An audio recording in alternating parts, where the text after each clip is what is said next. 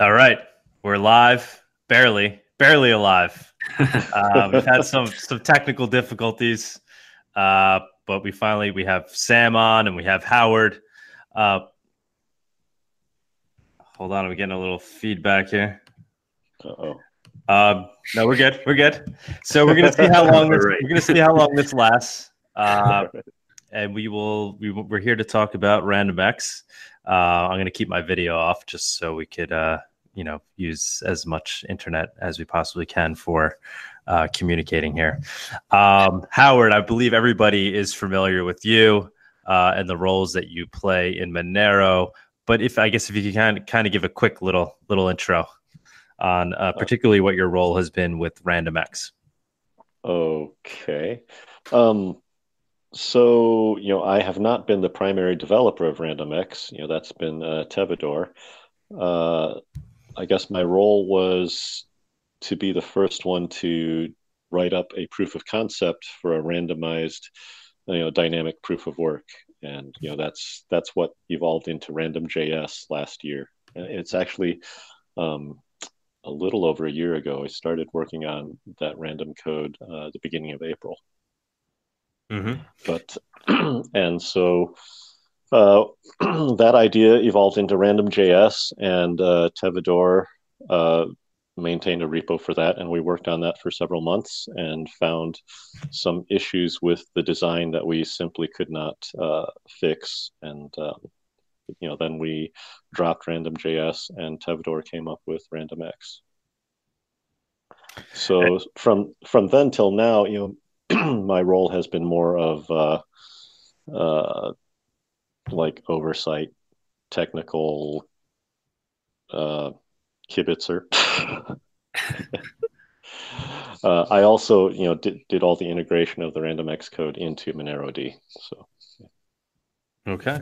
Yeah, we had you on, I guess it's a few months ago now, to talk about where we were at with RandomX at that time. And during that time, it was kind of when the community was making a decision on, what path we would be taking all right. in terms of whether or not we're going to be, when we would be implementing RandomX and, what would happen, if ASICs didn't kind of take over this current proof of work that's out there, what the, going over the different scenarios and trying to figure out under what scenario RandomX would or would not be implemented. So maybe we could touch upon that real quickly. Are we still kind of, or your understanding of that, are we still kind of on the same track in terms of when we would be looking to implement RandomX and under what scenarios we would or wouldn't? Okay, well, things are certainly a lot clearer now than they were a few months ago. Basically, we are on track. We have 4 independent auditing teams lined up now to, do a full top-down design review and implementation review of RandomX. If these reviews are all positive, or whatever issues they turn up, if there's things that we can fix easily so that we're still in good shape at the end, then we'll probably be ready to deploy it this October. Okay, so that's even if we're not seeing ASICs kind of taking charge of the current proof of work that's out there. Yeah, that's right. Um, Yeah. and then so what was the thinking then with that? It was just kind of like, well, we have it now, we might as well implement it because it's kind of inevitable for ASICs to take over that existing proof of work, just a matter of time. So we might as well upgrade at this point. Pretty much, yeah. We know that, the last Kryptonite tweak is not going to hold up for long. Yeah. Okay.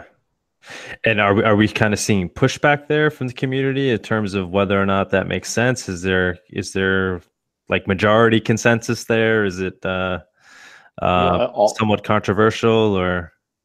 I've seen 1 or 2, detracting remarks, but overall the community has been very enthusiastic. When we put up the call for funding to get the audits funded, I mean, the audits were all funded within like 30 hours. That was pretty damn fast. So I would say the community is fairly enthusiastic to move forward with this, from what I can see. Mm-hmm. Okay. Sam, I guess a good time to kind of intro you. You're with, what's the company? Arcweave? Arweave, it's called. Okay. Yeah. And if you could give a quick intro of yourself and kind of explain how you got involved in the whole RandomX thing in Monero land. Yeah, so this was kind of an interesting story. It certainly wasn't planned. So I'm Sam. I'm one of the founders of Arweave. It's a kind of permanent decentralized web, essentially, on a different kind of blockchain that scales so that you can fit large amounts of data inside. And so the proof of work we use in our system is twofold. There's this proof of access layer, which requires you to prove that you have access to some previous random piece of data from the network, or randomly chosen piece of data. And there's also a normal sort of proof of work underneath that. And currently, at the moment, we're using SHA-2 and we'd like to keep things, one CPU, one vote, if possible. We're very aware that, just to back it up, what is it exactly that you guys do? Yeah, so it's a permanent information storage system at its base. It is a kind of blockchain that you can fit large amounts of data in. So the data stored inside the system maintains all of the properties you normally get with a blockchain. So it's permanently available, distributed across many machines. The signatures on everything are verifiable, and you get timestamps. This is pretty much the core of it. The second layer on top of that is this thing we call the permaweb. So it's basically like the normal web, except everything inside it is permanent and timestamped, like it would be on a blockchain, because in fact, it is on a blockchain. So our system, the storage of that data comes as a sort of useful byproduct of the consensus mechanism itself. And the consensus mechanism is in two parts. There's this like proof of access part, so you have to prove that you have access to the old data, and there's this normal proof of work part. Yeah, so we were sort of aware that like we were very quickly going to reach the limits of this normal proof of work, and people would start designing, ASICs to cover it. It's SHA-2 so it's not very common, but it's also definitely far from uncommon. And so actually it was around this time last year that we started talking about the idea of programmatic proof of work as a solution, or at least as a method to get one CPU, one vote over a long period of time. And so we built our own sort of implementation around December time, I think. But then, we saw the work with RandomX, and we quickly came to the conclusion that this was probably the implementation to go with. So then we were looking around for an auditor to try and get the thing audited. Because, at the time there was no, at least public information on the audit. And sure enough, when we spoke to Trail of Bits, they were saying, oh, yeah, well, we actually just spoke to Monero about this. So they got us in touch, and things kind of went from there. Very cool. So, I mean, you guys were looking to utilize RandomX and audit it on your own, even if Monero wasn't implementing it. Yeah, exactly. I mean, so we had our own kind of implementation, but I think it was fairly bare bones in comparison to what RandomX does. And so what is your kind of take on RandomX? I mean, do you have an opinion there on how successful you think it may or may not be in thwarting ASICs? Well, I think it definitely has the best logic for how an algorithm can be ASIC resistant out of all of the supposedly ASIC resistant algorithms we've seen so far. But people are exceedingly resourceful. I wouldn't be surprised if in 5 years we end up with RandomX processors, that are actually able to execute proper programs, but just happen to also be built to cover RandomX. We'll see though. Howard, what would your response be to that? Would that just be a computer at that point? Oh, sure. I mean, that's actually one of my side projects is to implement Conway's Game of Life on RandomX. That would be amazing. Huh. So yeah, certainly that that could happen, and it would just be another processor. Yeah.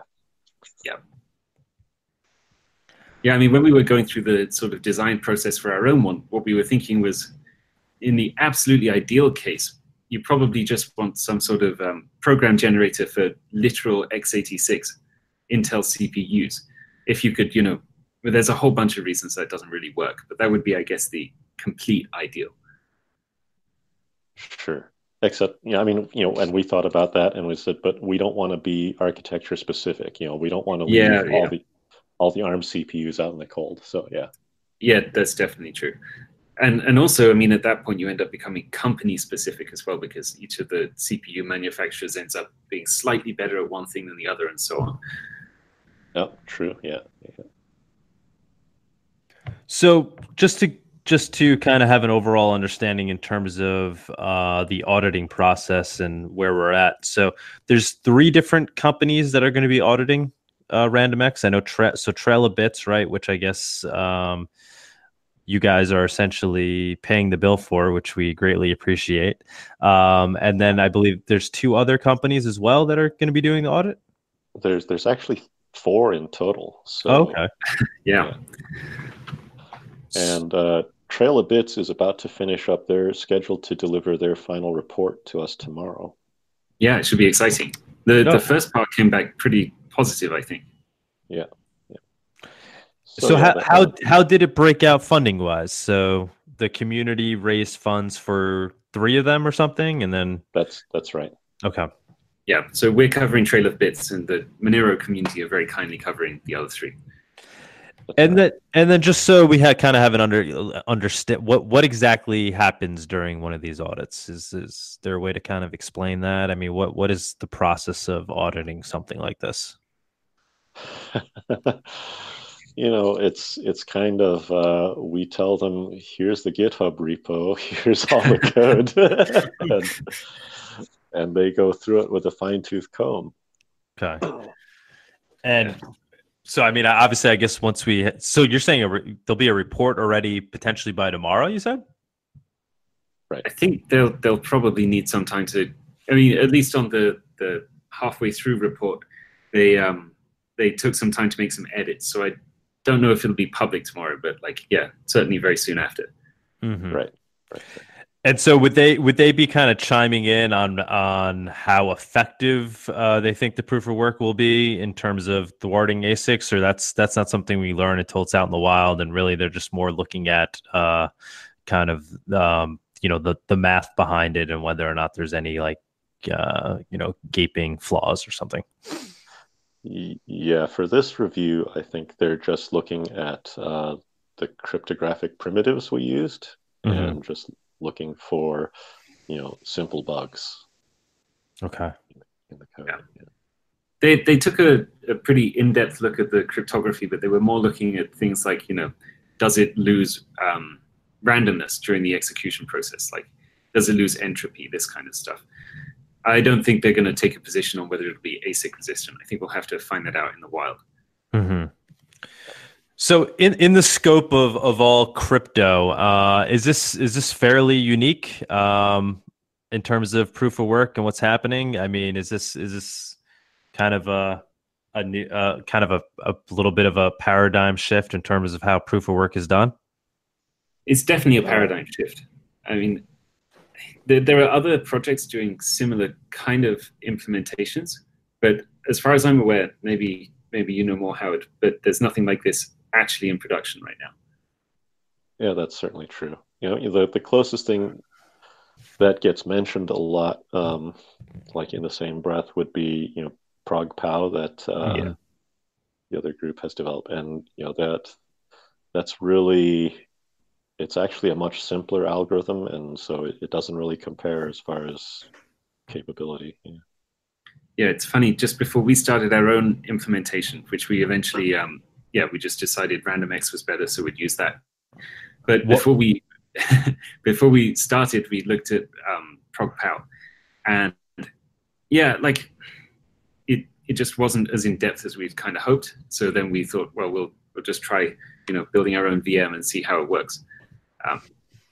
So I'd say that's kind of, well, I think they've made it so that it's supposed to work okay on GPUs, and as a consequence, it really isn't very CPU-like. So is that kind of the major difference then between the two, RandomX and ProgPow? One is a little more friendly towards GPUs. Is that I suppose from a user level view, that's going to be the most obvious difference. Yeah. What would you say the other differences are? Uh, the the degree of machine modeling that's gone into the Yeah. algorithm. The ProgPal instruction set is much, much simpler than RandomX, like by orders of magnitude, I think even. Yeah. And so, I mean, so was there intent there for them to design it the way they did for the purpose of not kind of killing off the GPUs? Was that the idea there? Well, their idea was to be GPU centric. They're coming Yeah. from the Ethereum community that's already strongly GPU oriented. So, that was their focus. Mm-hmm. And I think they did that pretty well. Like, I think that'll work out all right if they end up using it in practice. And so, Sam, what's your? I mean, I think we're pretty clear on Howard's opinion on the direction we want to be moving in terms of one CPU, one vote, kind of being the ideal. Howard, not to put words in your mouth by any means, please chime in otherwise. But what do what's your kind of opinion there on a philosophical level in terms of creating distributed networks? Is that kind of the holy grail, to have it where anyone can use their computer to support the network?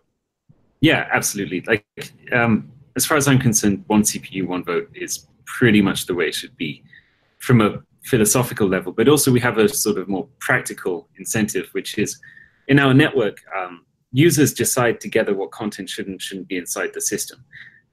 And as a consequence, it's very important that we keep the I guess you would say, geographic concentration of the hardware that is good at mining globally distributed, because then you get a sort of global voice on the kind of content that should be in the system.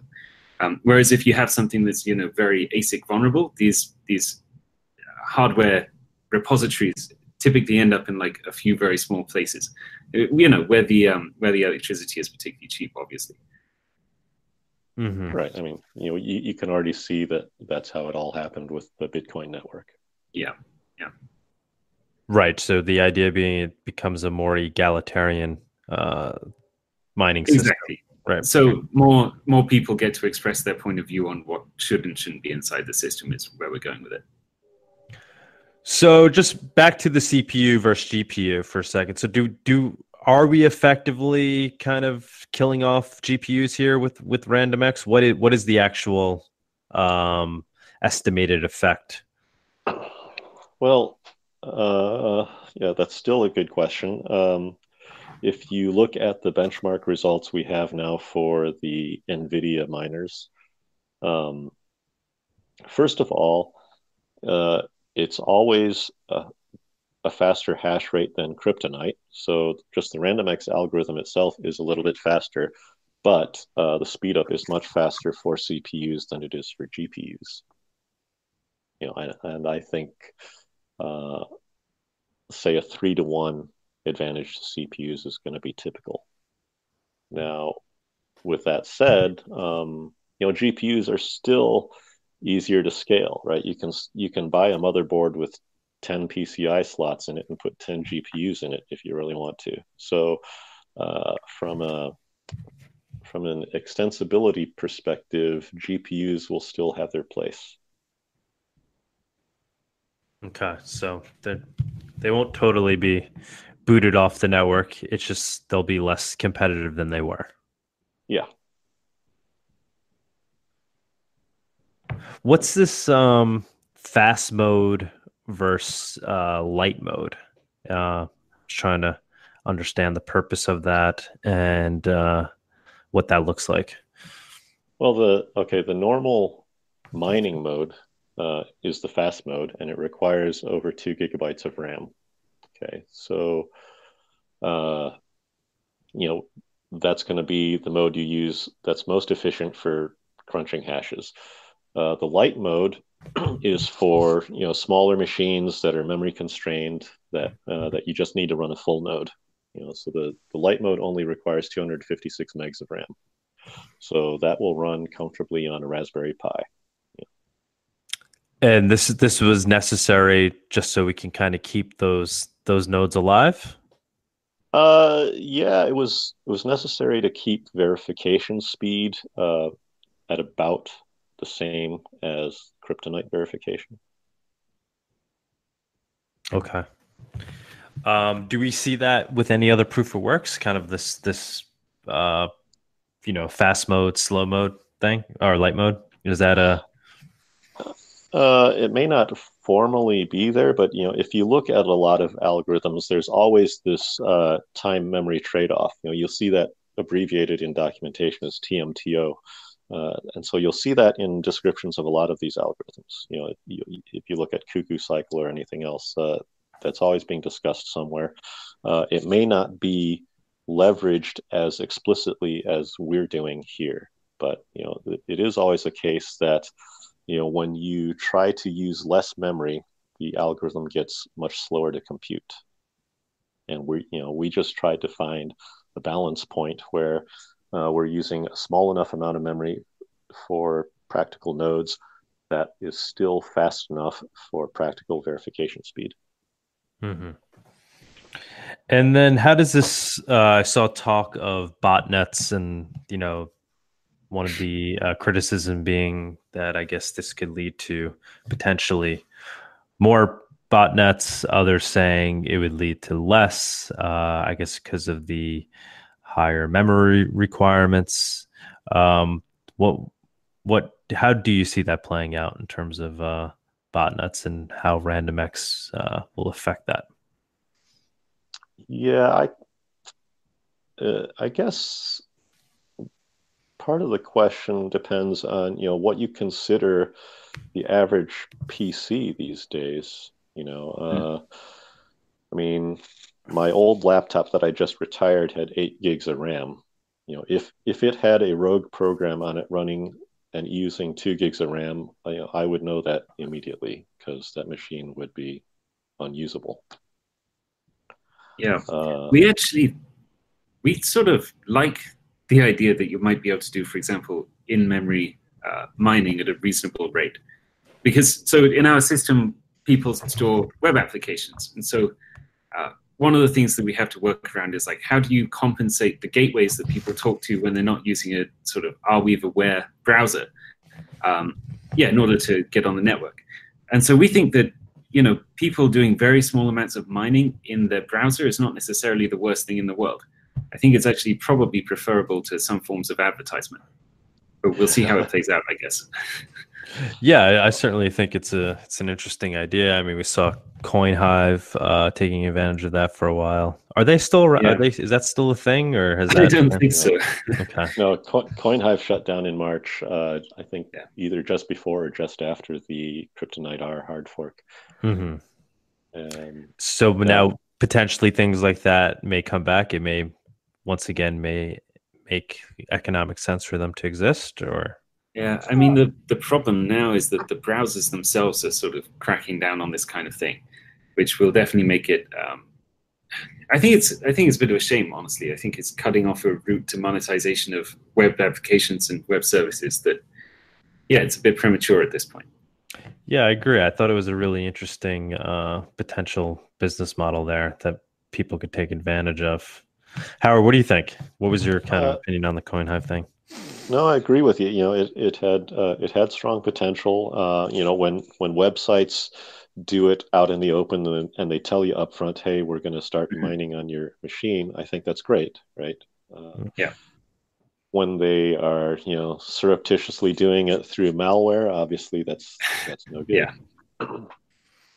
Yeah, I think some people will go so far as to say botnets themselves aren't really a problem, though. Do you think that's just there's no argument to be made there, or is there potentially some reasoning as why we may be okay with botnets supporting the network?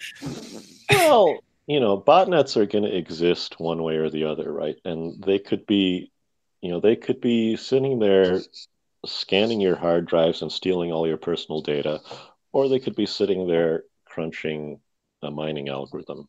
In the grand scheme of things, this is probably one of the least harmful things they could be doing. Yeah, that's definitely true.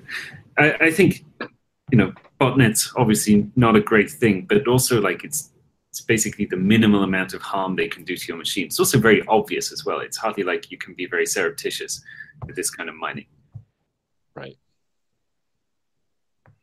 So I guess that's something we won't know until RandomX goes live as to what kind of effect that's going to have on the ecosystem in terms of botnets. Right. Yeah, it's not clear. Okay. I would be surprised if it had very much of an effect at all. What do you think, Howard? I would say, okay, I expect to see older machines, just dropping out of these botnets because they just can't keep up. That's interesting. Yeah. That's about it, though. Yeah. And then one of the other comments I saw people talking about RandomX was the potential for something like a supercomputer to now be competitive, since now I guess it's all CPU based. Is that something that would be a concern, or what's the counter argument? So what is the argument against a supercomputer taking over the network? There's a couple of things, but the most easy one to explain is just cost. All right. If you look at the equipment that goes into a supercomputer and you look at the prices of those components, for example, if you go on a Newegg right now and you try and look up a 16 gigabyte DDR DIMM stick, right, it'll cost you around $50 to $80. If you try and find a 32 gigabyte DIMM, it'll cost you around $500. Okay. The more you go up in scale and performance in computing hardware, the price goes up exponentially. And so when you look at $1 billion worth of supercomputer, you're only looking at about, $100 million worth of PCs for the equivalent horsepower. Mm-hmm. All right. So but it probably will lead to the generation of more sort of home supercomputer-like clusters. Like I'm thinking of those Beowulf setups that people used to make. Oh my God! All right. Yeah, throwback. But people will basically just be building big compute clusters. So it's certainly more supercomputer-like than the current mining setups, which are very specific. Fair enough. Yeah. True. And one day they could maybe reuse those setups for computation outside of mining, which might be kind of interesting. Yeah. They could go back to BOINC or SETI at home. Right, exactly. So I guess we should talk a little bit too. I know we initially talked about it, Sean. So you said you had kind of discovered RandomX on your own as being a potential solution for what you guys were looking to do. But also, I guess OSTIF, who I'm not familiar with them too much, they were also involved as well. They were kind of the connector between the Monero community and you guys. What role did they play? Because I find that to be interesting. Was that to Sam or Derek? Yeah, to either you or Sam. I was the role that OSTIF played in kind of bringing everything together here. I assume they spoke to you guys first, Howard. Yeah. So, OSTIF, Open Source Technology Improvement Fund, they actually coordinated the review teams for the Bulletproofs work. And so, the guys in the Monero Research Lab were already familiar with them, and, they worked well together. And they put us in touch with a couple of the audit teams that we eventually wound up hiring all of them, but so they had the connections to the audit teams. They put us in touch with Trail of Bits, and it was during the time that we were negotiating with Trail of Bits that those guys said, "Oh, we have another customer who's just hired us to do this review," and that's how we got connected to Arweave. Yeah. Very cool. So do they play a large role in the open source community? I guess that's their role is facilitating new research. Yeah. Have they been around for a long time? I don't know much about that. Like you said, they I guess participated in the bulletproof thing as well. Are they relatively new, or is this some an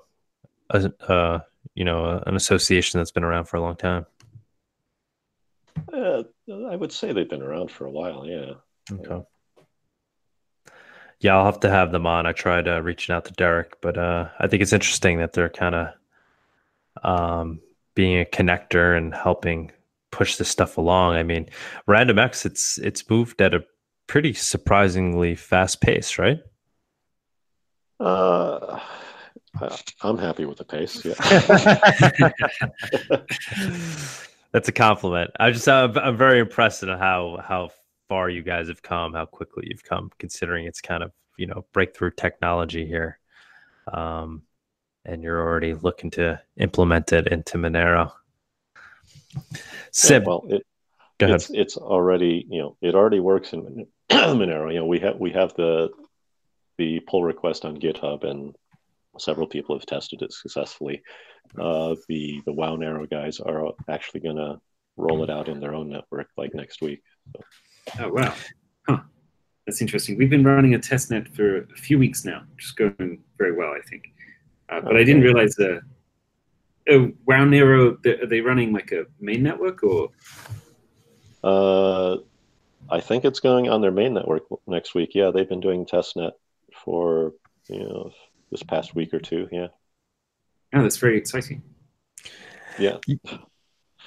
Is there anything you think we could expect to learn from that, from their implementation of it? Well, I'm certainly going to watch closely. I think we all will be. I guess given the size of their network, though, it's not too much of a test, though, right?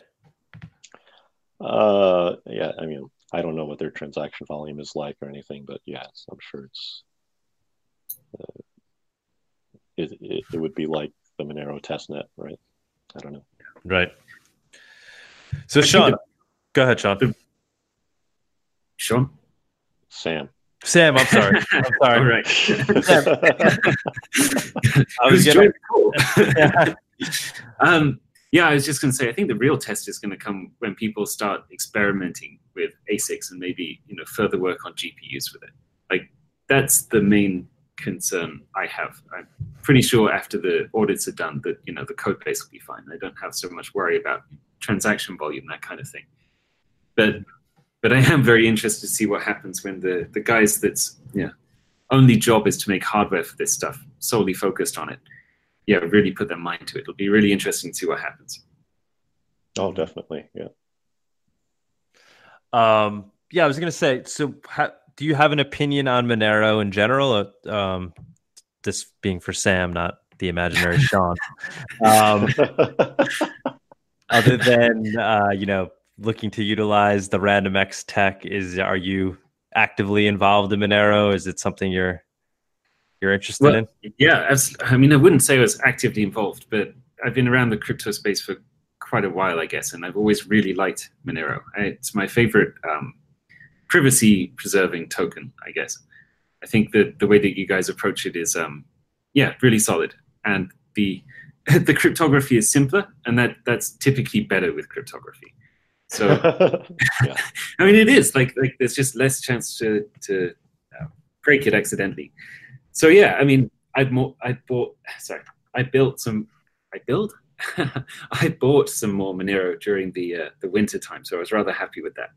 And I'm quite looking forward to using it at some point in maybe a shop somewhere. Are you going to be coming to Denver to the MoneroCon? Potentially. Okay. My schedule is like pretty full, but yeah.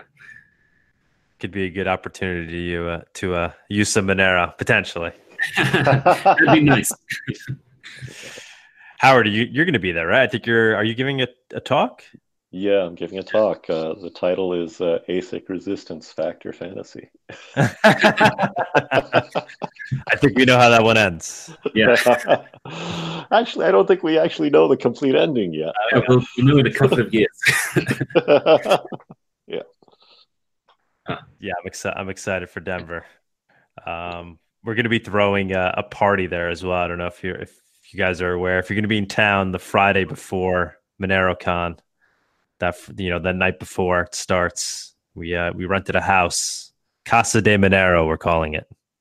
Oh God, I am literally like getting off of an 18-hour flight at like 9 p.m. Friday, so I don't know if I'll be in a partying mood. Yeah, swing by for a drink. We'll see. Okay. So Seb, is there anything else we could learn about Arweave that relates to Monero? Or I really don't know much about it at all. Anything that you want to? Well, I mean, it's a decentralized permanent web. I mean, you could definitely build applications on top of it that use Monero for payments. And from a personal note, I think that if you want a privacy-preserving mechanism for doing that, that's probably the best option you have. We actually work more with a Monero fork called Loki that have a kind of, I guess you'd call it, an incentivized Sybil-resistant Tor network that they're building using service node architecture underneath. Monero fork. And we've built this interesting thing that we call Silo, which is kind of like a privacy-preserving layer on top of the Arweave's permaweb. But this is not quite Monero related, I guess, but it's sort of tangential. But yeah, if you're interested in decentralized webs and these kinds of things, then definitely check us out. Yeah, I met those guys recently, the Loki guys. Right. So how long has your blockchain been around? Is this a relatively new project? What's the history? Yeah, so we started about 2 years ago now, and we launched the main network a year ago. In fact, almost to the day. We've got a anniversary coming up on Saturday, I think. Yeah, it's been pretty exciting recently, actually. We've seen a massive uptick in people building applications on top of the system. It's really nice because, the applications are really just web apps, but they're kind of decentralized by default. So you write them in JavaScript, CSS, HTML, which makes it super simple. But of course, when it runs on top of the network, you get this decentralization effect that's very effective and very powerful. So who would your competitors be? Who else is kind of working on similar tech? I mean, so everybody always says like decentralized storage, but we don't really see it that way. The really interesting thing about Arweave is the permanence factor. So everything you put inside the network is just there indefinitely.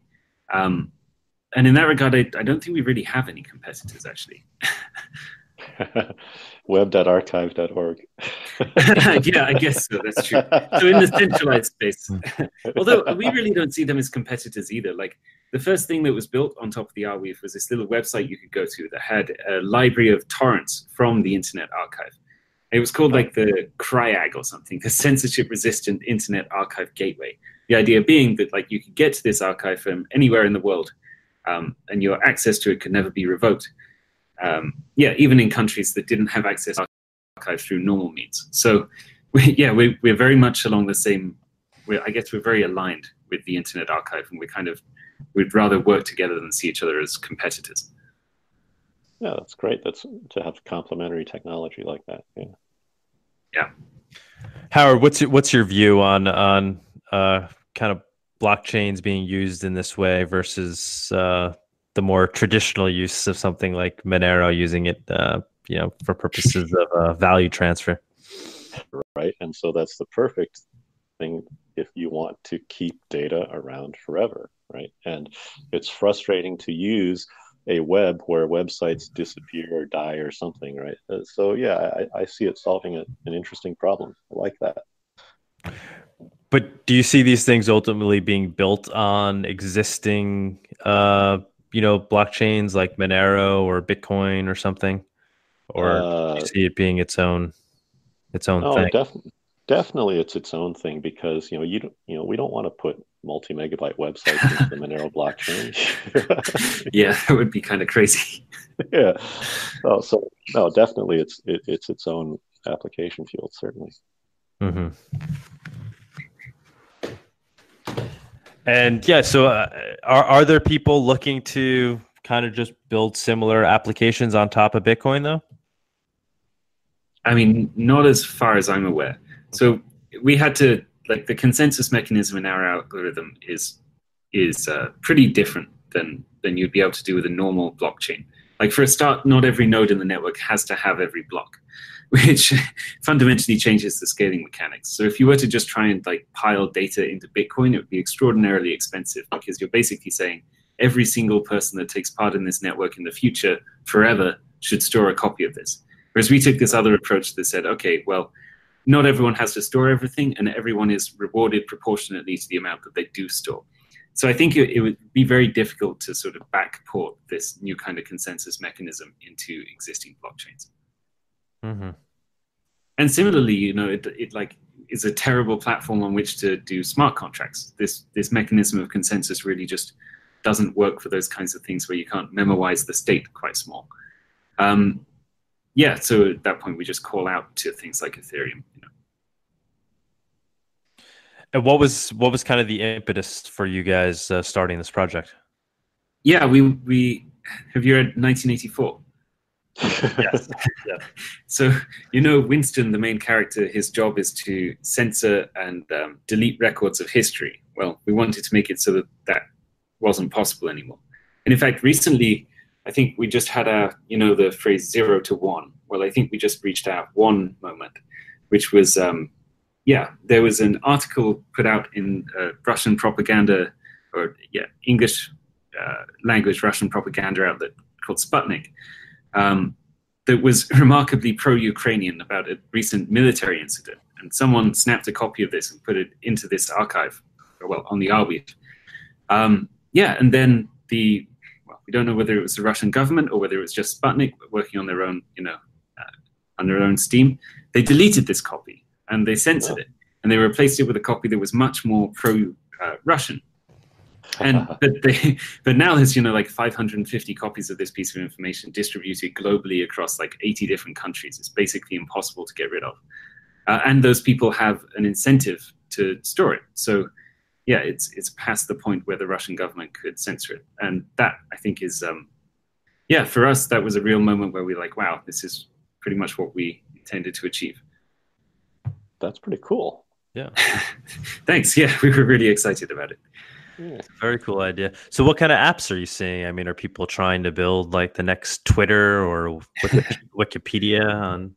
Yeah, so we're actually working with a group called Everypedia, which was started by one of the Wikipedia founders, to, sure enough, put the entire encyclopedia onto the Blockweave. So that's definitely one application, but we're seeing people build all sorts of random and interesting things. Like someone built a sort of decentralized Quora, except instead of having upvotes, you have tips. So if you like to post, you just tip it the quantity that you thought it was worth, and then there's like a built-in economic incentive for people to write good quality answers. And also it builds up this sort of permanent archive of knowledge while you go. So it's really interesting.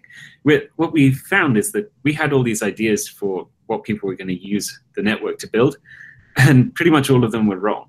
Instead, they just built way more creative and imaginative things than we'd ever really expected. So that's really exciting to see. Very cool. I do recall other projects trying to kind of attempt to do the same thing. Forget the names off the top of my head. Was Feathercoin one of them, or I remember one of the early. So I think there was this project called Alexandria Coin or something like this, that we actually found quite a while after we started Arweave. But as far as I'm aware, they literally just had a blockchain that they were putting data into, which unfortunately doesn't really have very good scaling mechanics. Right. Yeah, but it's exactly the same kind of idea for what they were going for. So we're very aligned on that, certainly. Very cool. So do you see Monero and your community working together in any way in the future beyond sharing the technology of RandomX? Well, we're certainly happy to. I mean, we'll have to see where it goes to, I guess. We've certainly seen quite a few people from the Monero community join us on our Discord development channel, which is where all the all the builders in the community hang out. Yeah, and we're just happy to work together, happy to talk to people. Very cool. Howard, you got any other questions for Sam here? Oh, yeah, not right now. Thanks. How about Sean? Is he still?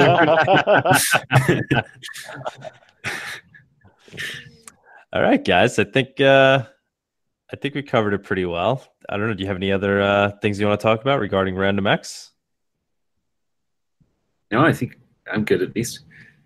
I mean, I'm excited to hear how that report comes out. Me too. Yes, so you think the community will be learning about this as soon as tomorrow, getting some insight? Well, we'll see it for the first time tomorrow.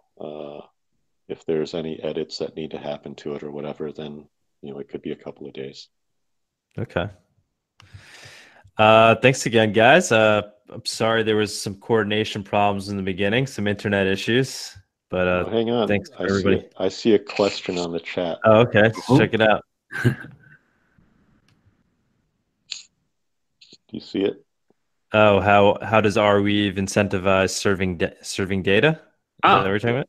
I can't see this chat, but it's an interesting question. The answer is we have something that's very similar to optimistic tit for tat, which is an algorithm from BitTorrent originally. The idea is that really basically, like, if you give me data, I'll give you data. And then very occasionally, we'll just randomly give data to people and see what happens. And the equilibrium, when you do this, it just tends towards everybody sharing data all the time. So we have a pretty similar mechanism. But on top of this, we also distribute new blocks and new transactions according to the rankings that one gets in this game. And this gives a sort of extra incentive, which ties it back to the mining incentives in the system. So in order to be a good miner, you also have to be good at this data distribution mechanism. Cool. Need money. Are you satisfied with that answer? He asked again. He thinks it may be gameable, is his response to that. Okay. I mean, BitTorrent used a very similar system, and that at one point was carrying, I think, 30% of the internet's traffic. So, yeah, that's certainly a good game you could win if you have some spare time and you think you can do it.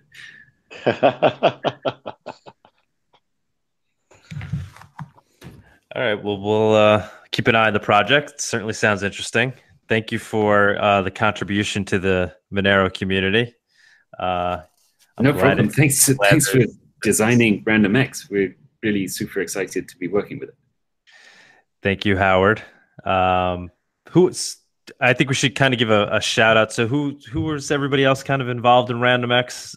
Trevador. What are the Howard? What are the names? Yeah. Trevador and S. Chernik. I don't know if they've published their full names or anything, so I'll just leave it at their handles like that. Yeah. Okay. All right, guys. Thank you. Thanks again. I appreciate it.